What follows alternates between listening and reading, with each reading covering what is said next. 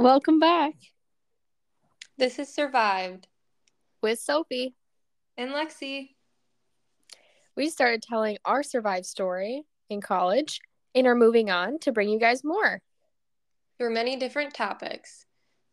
And this is episode 17. 17 weeks. Yes. That's nuts. I can't believe we started this way back in November. I know. And now it's March. Happy March, everyone. Ooh. You excited for springtime? Yes. I'm excited for it to get warmer. And I know everyone always has their thoughts and their own opinions about daylight savings time. However, I love the spring daylight savings time only because it's lighter more in the evening. That is true.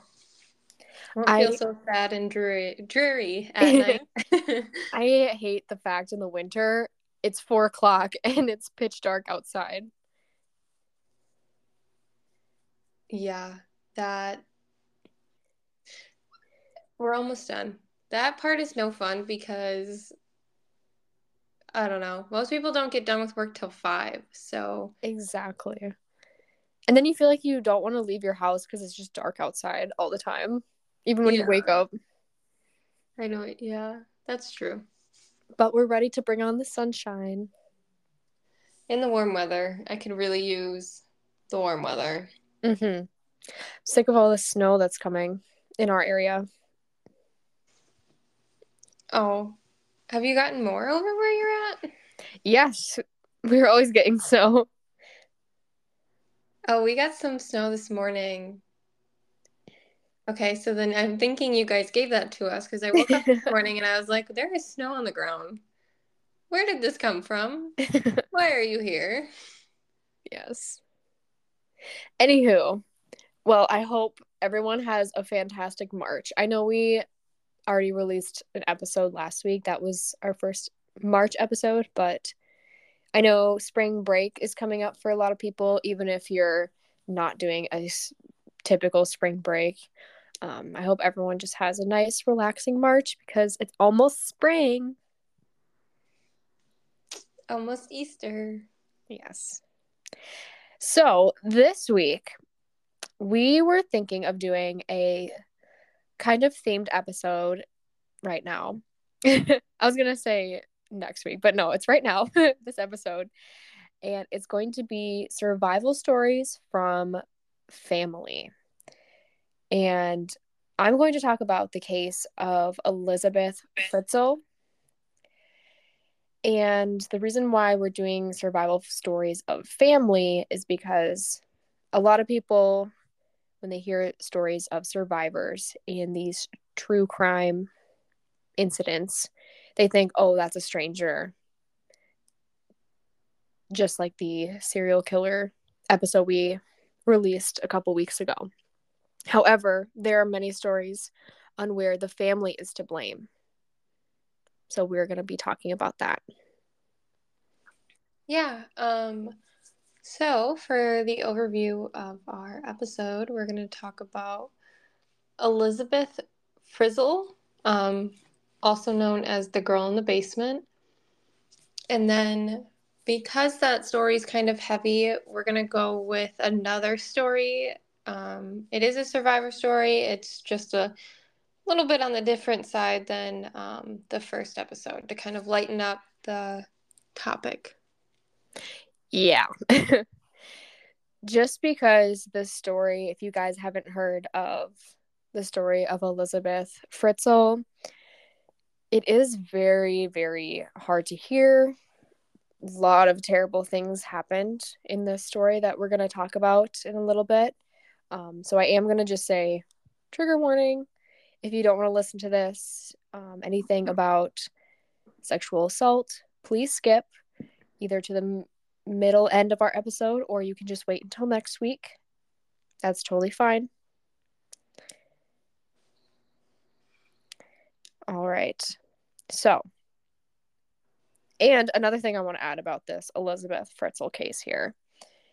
A movie came out in 2021 called The Girl in the Basement, and it's based on this story as well.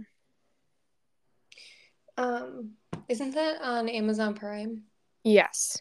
I thought it was on Netflix. When you Google it, it says Netflix, but it might just not be on Netflix in the US anymore, or they just took it off recently. I'm not sure. But you can definitely watch it on Amazon Prime, and I'm pretty sure like Roku TV and some other oddballs that not everyone has. All right. So I'm just going to jump right into it. The story of Elisabeth Frizl. So Elisabeth was born on April 6th, 1966, and lived in Amstetten, Lower Austria. She lived with her parents, Josef and Rosemarie Frizl. She had 3 sisters and 3 brothers. It's a lot of siblings. After completing her education at 15, Elisabeth started a course to become a waitress. In 1983, she actually ran away to Vienna with a friend from work and was found by police 3 weeks later. She rejoined her waitress course and found a job in Amstetten. However, her home life was about to take a turn for the worst. And the reason why she ran away was because she was being abused by her father, Josef, since she was 11 years old. Oh my So, goodness. yeah, so that is why she wanted to become a waitress and try to get out of her home life. On August 28th, 1984, her father, Josef, asked Elisabeth to help her carry a door down into the cellar of their house. Once he fastened the door on, he knocked Elisabeth unconscious with an ether-soaked towel and locked her in. Rosemary, Elisabeth's mother, filed a missing persons report when Elisabeth was nowhere to be found. Weeks went by, and nobody heard anything from Elisabeth, which I can't even imagine being the mother in this situation at that moment, thinking your daughter has ran away or has gone missing or somebody kidnapped her and she's just locked in the cellar. Yeah, I feel like to be a mother who's lost a child, um, is hard enough on its own, but to have no idea where that child went, if they're okay, if they're alive, if they passed on, then they never got the proper burial they probably wanted to give their kid. It's just a sad situation overall. Mm-hmm. So after weeks went by, Joseph happened to find a handwritten letter that arrived from Elisabeth. It stated that she ran away, and if they tried to find her, she would flee the country. She said she just didn't want to stay with her family anymore. And Joseph stated, oh, she probably ran away to some religious cult. She's been talking about that for a couple weeks. She wanted to join this cult. So he kind of pushed that thought onto people when they asked about the letter. He pushed that thought onto the police and anyone else who would talk about that. After a couple weeks of no leads on missing Elisabeth, her case sadly went cold, Hmm. which is so sad. Over the next 24 years, so she was 18 when he first locked her in the cellar. She was down there for 24 years of her life. How do people, that part just like, oh my I God. can't even imagine that. No, how does that even happen? Yeah. Oh, so for 24 years, Joseph would visit Elisabeth daily, or at a minimum 3 times a week. He would bring her food and other supplies. He would also repeatedly SA her. Oh. The rest of the family didn't know what was going on, or so we think. They claim that they had no idea that she was in the cellar. They didn't know what Joseph was doing at all. Joseph would head down to the cellar at 9 a.m. to draw up plans for machines that he sold. Sometimes he would spend a whole night down in the cellar, but his wife didn't think much of it. After all, he was a hard-working man. I'm sorry, what? Yeah. So after this all came to a conclusion, they asked Rosemary, hey, have you seen any weird behaviors? Like, why didn't you see anything? You were in the house. She's Mm-hmm. like, well, he would go down to the cellar every couple days or every day, at least once. He said he was doing this. And he's such a hardworking man, I didn't think much of it. But it's like, what? I Sometimes you wonder gotta if she question was like people. scared of him too. If I mean, if he could do that to his daughter, imagine what he probably did to her. That is true. They didn't speak too much on Joseph and Rosemary's relationship. I couldn't find too much on that. But yeah, she maybe could have been scared of him. Hmm. So, for the first 2 years, he left her alone, keeping her more as a captive. Then he began to SA her, which was a pattern that he started when she was 11. After 2 years in captivity, Elisabeth fell pregnant, but suffered a miscarriage. 2 years after the miscarriage, she fell pregnant again. This time, she had a baby girl. Another 2 years later, after she had her baby girl, she had another child, a baby boy. Both children remained in the cellar for the entirety of Elisabeth's captivity. I I know we've been saying the same thing, but I'm just like, I cannot imagine what Elisabeth has gone through. Having children down there and bringing them up in a cellar and trying to be like, yeah, this is our home. I mean, she probably gave birth to those kids on her own too, if you think about it. Yeah. I mean, she was Mm-hmm. completely alone. Oh, that is just insane. Elisabeth still attempted to give them somewhat of a normal life, and she did teach them education. They had a TV, a radio, a fridge, and a hot plate in the cellar for them to use as well.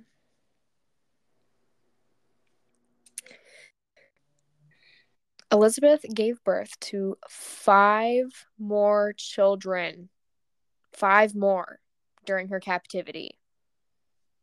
What? Gosh, that has to be so hard and Traumatized. traumatizing. Yeah. Oh my gosh.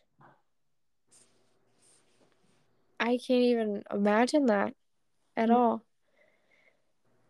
One of the children did pass away, and she was only allowed to keep one of those extra 5 children that she had in the cellar with her. Joseph was going to bring the other 3 upstairs to live with him, he said. And after I was researching that, I saw that he stated that. I asked, how would he do that if all these children are living in this cellar with Elisabeth and nobody's supposed to know they're down there? How would he bring them up into normal life? How would they react? And everyone, as a listener right now, is probably asking the same question if you haven't heard this story. So he planned an elaborate story about finding the children. They would be found in the bushes or on the doorstep, accompanied by a note from Elisabeth that stated she couldn't take care of them anymore. And for some reason, no one questioned this. No one. thought that was weird. There was 3 children just randomly found that Elisabeth supposedly abandoned and just dropped off at the doorstep, but she's supposed to be missing. Didn't she write the letter though? Like in quotations. Yes. So he would force her to write those letters, so it would be her handwriting, Oh.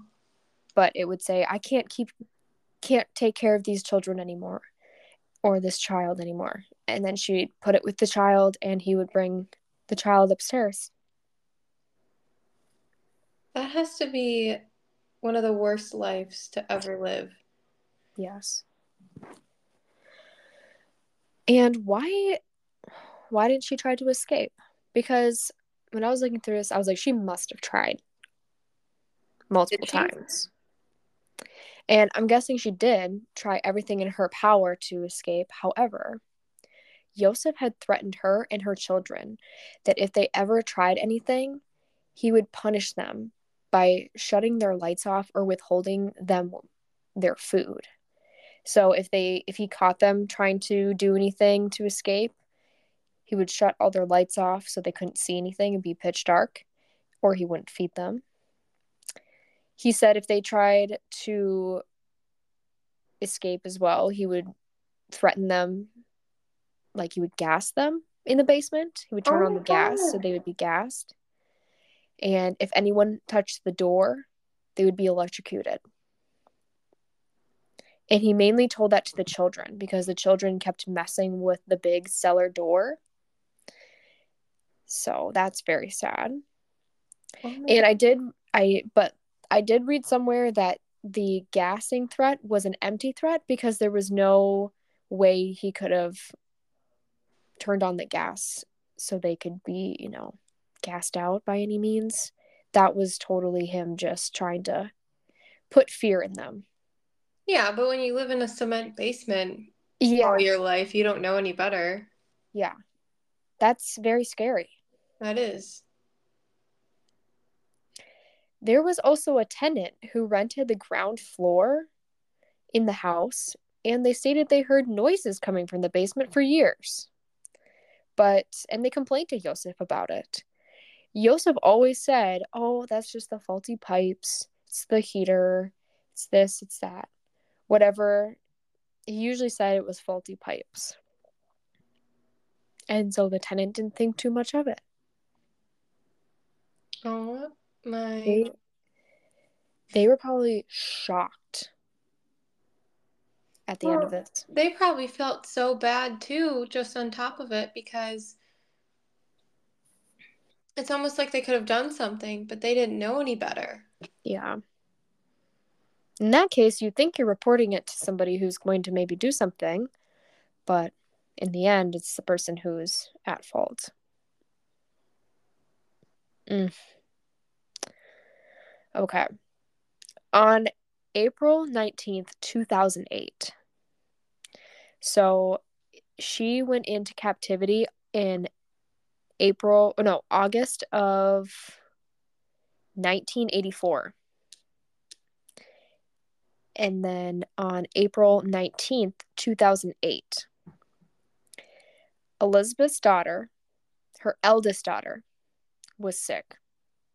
She was critically ill and needed medical attention. Elisabeth begged Joseph to take her to the hospital. Eventually, Joseph agreed. He called an ambulance for her eldest daughter, Kirsten, and stated her mother left a note explaining the condition. All these notes, like, Why hello. can't he talk to people? Yeah. Kirsten had life-threatening kidney failure. Oh my For God. Yeah, so she was down there like about to die. And thank goodness like he let her go to the hospital. Yeah, I can't believe like what would cause that to happen in the first place. I'm sure a lot of things, but the fact that he let her go to the hospital is just amazing because he never seemed to care about anybody else and throughout this whole story. Mm-hmm. And I think her eldest daughter was around 18, 19 around this point. So she was an adult as well. Hmm. So after she was admitted to the hospital for kidney failure, police questioned Kirsten about her mother and information for a week after that because things weren't adding up about the missing persons case that was opened for Elisabeth. And when things weren't adding up, the case was reopened. Finally, took him long enough. On April 26, 2008, Elisabeth pleaded with Joseph. So this was just a couple days later. Pleaded with Joseph to let her go to the hospital to see Kirsten. He eventually complied because he did not want to let her out of the cellar and took her to the hospital to see her daughter. Police took Elisabeth in for questioning, and she stated she will not answer any questions unless they could promise her that she will never see her father again. She told them about all the years in captivity and everything that has happened to her in the cellar. The police arrested Joseph on April 26, 2008. He was found guilty of so many charges, and is facing life in prison. Good. Yes. So that's how it's not really kind of a crazy way she got out. She didn't really escape herself. It was more like she begged him to say, I need to see my daughter. She might die. I need to go see her and say goodbye. And then the police kind of intervened. And then she told the police everything. How old was Kirsten? Kirsten or Elisabeth? Kirsten. I think Kirsten was 19 when she was sick with the kidney failure. Oh my 18, God. 19. Yeah. Oh my God. She grew up her whole life in the cellar. Oh. Yeah. And today, Elisabeth Frizl lives under a whole new identity in a secret Austrian village, apparently only known as Village X. And the home is under constant CCTV surveillance, and there's police patrol every corner. She's very paranoid, and I honestly don't blame her at all. Mm-mm. The family doesn't allow any interviews anywhere within their walls and decline to give hold on one second.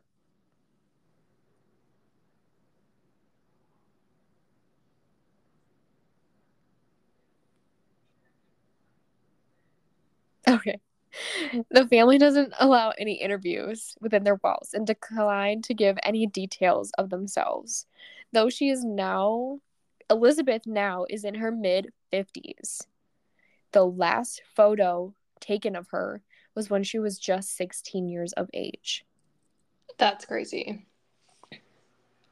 The efforts to conceal her new identity were made to keep her past hidden from the media and let her live her new life. Good. I mean, she deserves it.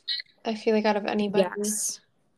Yes. I'm glad that she was able to get a new identity and kind of restart her life, but she shouldn't have had to gone through that at all to live a life. No. Nope. No teenagers should ever have to endure that, especially from their parents. Yeah. And of somebody who she grew up with that she trusted, when she was younger, and then I guess when she turned 11 that trust faded away, but still you'd think she thought she was just helping put in a door, and there she is stuck for 24 years in a cellar. I wonder what like went through the dad's head about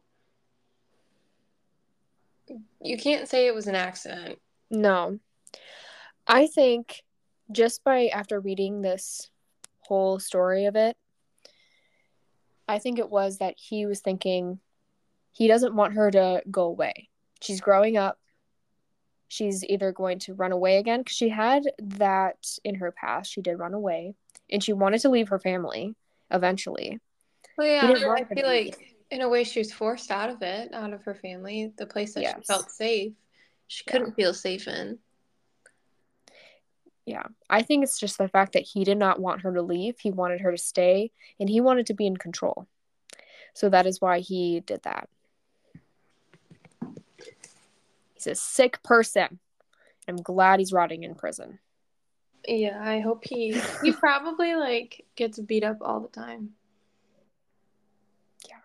Oh, so that is the story of Elisabeth Frizl. She survived, but oh, I can't even imagine what she is going through every day just by living through that situation. That is something that will haunt you for sure. I think we should leave him down in a cellar for 24 years. Yeah, block him. That should be his, instead of just going to prison with all these people, he should be alone in a cellar. Mm-hmm. Yep. I think that would be the best option for him. Give him his own treatment. All right. Lexi, what is your story for this episode? Because I don't know if I've heard it before. Um, you know, this was kind of like a hard topic to pick. There's not many stories about parents taking their kids, but so this is more of like a short story, and there's not really many articles about this one, but this one has more of a happy ending. Yes, to lighten the mood after my story. Yes. So in 1994, after Dorothy Lee Barnett abducted her daughter and ran away for 20 years. Now, um, I'm gonna kind of talk about just kind of questions that I had to myself. The article wasn't there wasn't really a whole lot, and the articles that I did find didn't really have a whole lot either. But so in 1994, to bring it back, her husband brought her to court and challenged her mental state. And at this time, Dorothy stated, I knew as a grown woman I couldn't prove if I was mentally there. If I couldn't prove that, they would take all my rights away.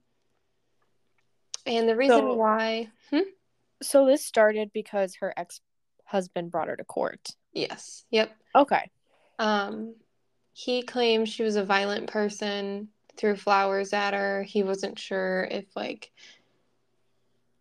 um, when he would come home sometimes, when they were still married, if he would walk through the door and receive a hug or, like, a vase of flowers being thrown at him. So Hmm. Dorothy and her husband did not end on good terms. So he claimed she was crazy and challenged her mental state. Well, the court system, when you challenge another parent's mental state, they take it a lot more seriously than like, oh, they didn't pay child support or they didn't do this kind of thing. So during a court-approved visit in April of 1994, Dorothy had her brother drive her and her daughter to the airport. While waiting for the flight, she was able to cut and dye her hair. What? This is how she got away. So she said her thought process was that when it came time for her husband to pick up her daughter, they would already be in Paris by then, and no one would know. Um, a When she disappeared, when her and her daughter disappeared, a FBI manhunt was launched, but was unsuccessful for 2 decades. Now, my question was, Years? Yeah. And her daughter was 11 months old when she went missing. What? When they went missing. Oh my goodness. So, how did she get away with it for 20 years? That seems like such a long time. Well, back in the 90s, obtaining fake social documents were very, very easy to come across, and you couldn't really tell if they were real or not. They didn't have um, a lot of safety measures that they do nowadays. So, Or the technology. yeah, or the technology, and I'm sure there were people that had similar technology to mimic everything. So they went under a different name. She cut her hair, cut her hair and obviously colored it. So she's not going to look like the same person. She's going to look similar, but she's not going to look the same, not have the same name or anything. Um, so I'm not sure if the mom had to serve time or not when they were finally discovered. It didn't really say how they were discovered. She was interviewed by 48 Hours, and she just really talked about her daughter and feeling and making sure her daughter was kept safe the whole time. She said she did it for her daughter, and at this time the court was in favor of the husband with no reasoning besides what the husband was telling the court. So it was kind of like more one-sided than anything. Um, Todd, the ex-husband, said she did it to hurt me. Wait, Once, so how was she caught again? Or there how was was she found? that part. I think no one's really talked about because when I looked for it, they never really. No one's ever talked about how they were found. I'm guessing. I don't know. I really have no idea. Maybe she just ended up coming out of hiding. But if there's an FBI manhunt, then I don't know if you would just come out of hiding. No, I don't. See, like that part was a little unclear for me. I couldn't really find like the middle part of the story. I just found the beginning and the after. Mm-hmm. Um, but I thought the most interesting part about this whole case was two psychiatrists both interviewed Dorothy back in 1994, and both stated she did not suffer from any type of illness, and the allegations of her having mental issues were very unnecessary. So even you have two people who have PhDs are sitting there saying, no, like she's perfectly fine, and then the husband's coming over here saying, like, no, she's not. I experienced this. You guys are liars. Um, Jeez. yeah, I think the husband was more of like the trouble part of this whole relationship, and I think she wanted to get away. I feel like most women, when they feel helpless, they run, and I think that's what she did. She grabbed her kid and ran because that's what she said. She felt helpless. She couldn't do anything. Um, Yeah, a maybe couple. maybe Hmm? she felt like trapped in some way. Yeah, I honestly think that just because like Todd, the ex-husband, wasn't very he wasn't interviewed and he wasn't very descriptive. Like I said, like all he said was she did it to hurt me. Like that statement itself doesn't really clarify a whole lot. Like he just targets his wife again. Hmm. Um, Dorothy's last statement to the press was, "There's nothing wrong with me. I've never done anything violent." And obviously now she has two kids. So she said, "I've raised two amazingly healthy, intelligent children." So she did remarry when she was in hiding. Um, Wow. I know. They're happily married. She's been happily married. The daughter's statement, "There's no way I'm letting go of my mom. She's the best mom anyone could ever ask for." I think that also kind of shows something too. If she was really that violent, I think the daughter wouldn't really say she's the best mom one could ever ask for. Yeah. Where are they now? That seems um, it's unclear where they went. It does not seem the case ever went to court, as the daughter never pressed charges or anything. And the daughter also said her mom was never physical or crazy, as her dad had stated. Hmm. So for it kind of just sounds like the husband wasn't getting his way and she was able to get them both out of there before anything else happened, which is it's good to hear about, unlike in the other story that Sophie had talked about. Yeah. I can't believe she ran away to Paris. Was it Paris? Yeah, her first destination for a couple years was Paris, and then she went to Austria, I believe. That's where my story is. Yeah. It really said she, like, when I was reading this too, she said she bounced around a lot, but her first destination was Paris. Hmm. Yeah, I can't believe she just was like, okay, I'm gonna cut and dye my hair and we're going to Paris. Hopefully no one finds me. I know. The fact that she was able to get away with it for so long too. Yeah. Um, I just feel like you would miss your family, unless she didn't have family or anything, but Mm-hmm. Yeah, if she had family, I wonder if they wondered what happened to her. She just disappeared. yeah, especially if you have a daughter who then you turn into a grandma and your daughter and your grandchild go missing. Yeah. Oh my goodness. Well, that was an interesting story. I've not heard of the story of Dorothy Lee Barnett before. No, it's very interesting. I really liked how they kept the daughter's name hidden throughout this thing whole too. Mm-hmm. She was never once stated in what her daughter's name is. Um, so who knows if that is her actual last name. But yeah, no, that was interesting. I think this whole episode was overall a very interesting topic just because um, a child is more likely to get taken by a stranger than their own parent. Yes. And you're more likely to be harmed by your family or an acquaintance, statistically, than a stranger. Like, if you're an adult.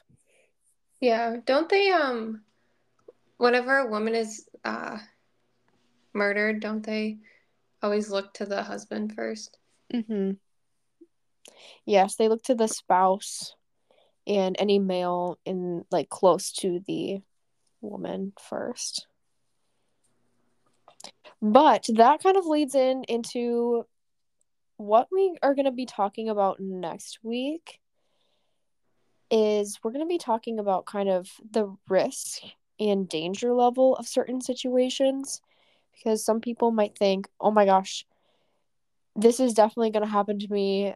It's because I see this or I hear about this," but really that situation would be like a low risk and we'll go way more in depth in the next episode. But there could be other situations where you think, "Oh, that would never happen." This and that. But there is been statistics showing that it is more statistically proven that there's a higher percentage of things like that happening.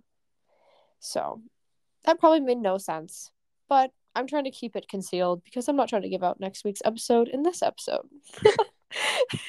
Nope, it'll I be fun. We'll give you guys a bunch of random numbers and it'll yeah, just be interesting. I think we'll learn a lot. You guys will learn a lot. yeah. It'll be fun. And I think it's a good topic to talk about too because people really think like all this bad stuff's going to happen to them when it really being that like looking at statistics it's really not, could be one in a million. Yep. So, and the things that you aren't worried about you should be. Exactly. Yes. All right, well, I think we're gonna just sign out tonight, guys, on Survived. I hope you guys have a great March spring break. Anything that you guys have fun planned? Anything at all? Oh yeah, that'll be next week. Mm-hmm. Or in 2 weeks or 3 weeks, whenever our listeners are doing fun things. Yeah. And stay tuned for the website. That'll Follow, get going here. yes, follow our Instagram at Survived underscore with underscore Sophie underscore and Lexi. Yep, that's it. Okay, I don't know yes. why for some reason that time it was not working for my noggin. It was processing in her brain. I could see it. It was there. It just was not coming out as clearly. And email our Gmail. Survived with Sophie and Lexi at gmail.com. And if you guys would like us on any other social media platform, let us know at all. We I'm not thought sure. about maybe Yeah. making a TikTok. We threw that idea around, but yeah, let us know if that would be something our listeners are interested in, if Instagram's outdated. I'm not sure. We're not like millennials, but we're also not like Gen Z. Like we're not the fresh Gen Z. No, So we are hopelessly in the middle where Sophie and I don't know, we're here. We figure it out day to day. yeah. So that's why we can never remember like which apps are like the cool ones to use. So let us know. Alrighty. I hope all you listeners have a great week. You too. Well, anyways, this has been Survived. With Sophie. And Lexi. Bye. Bye.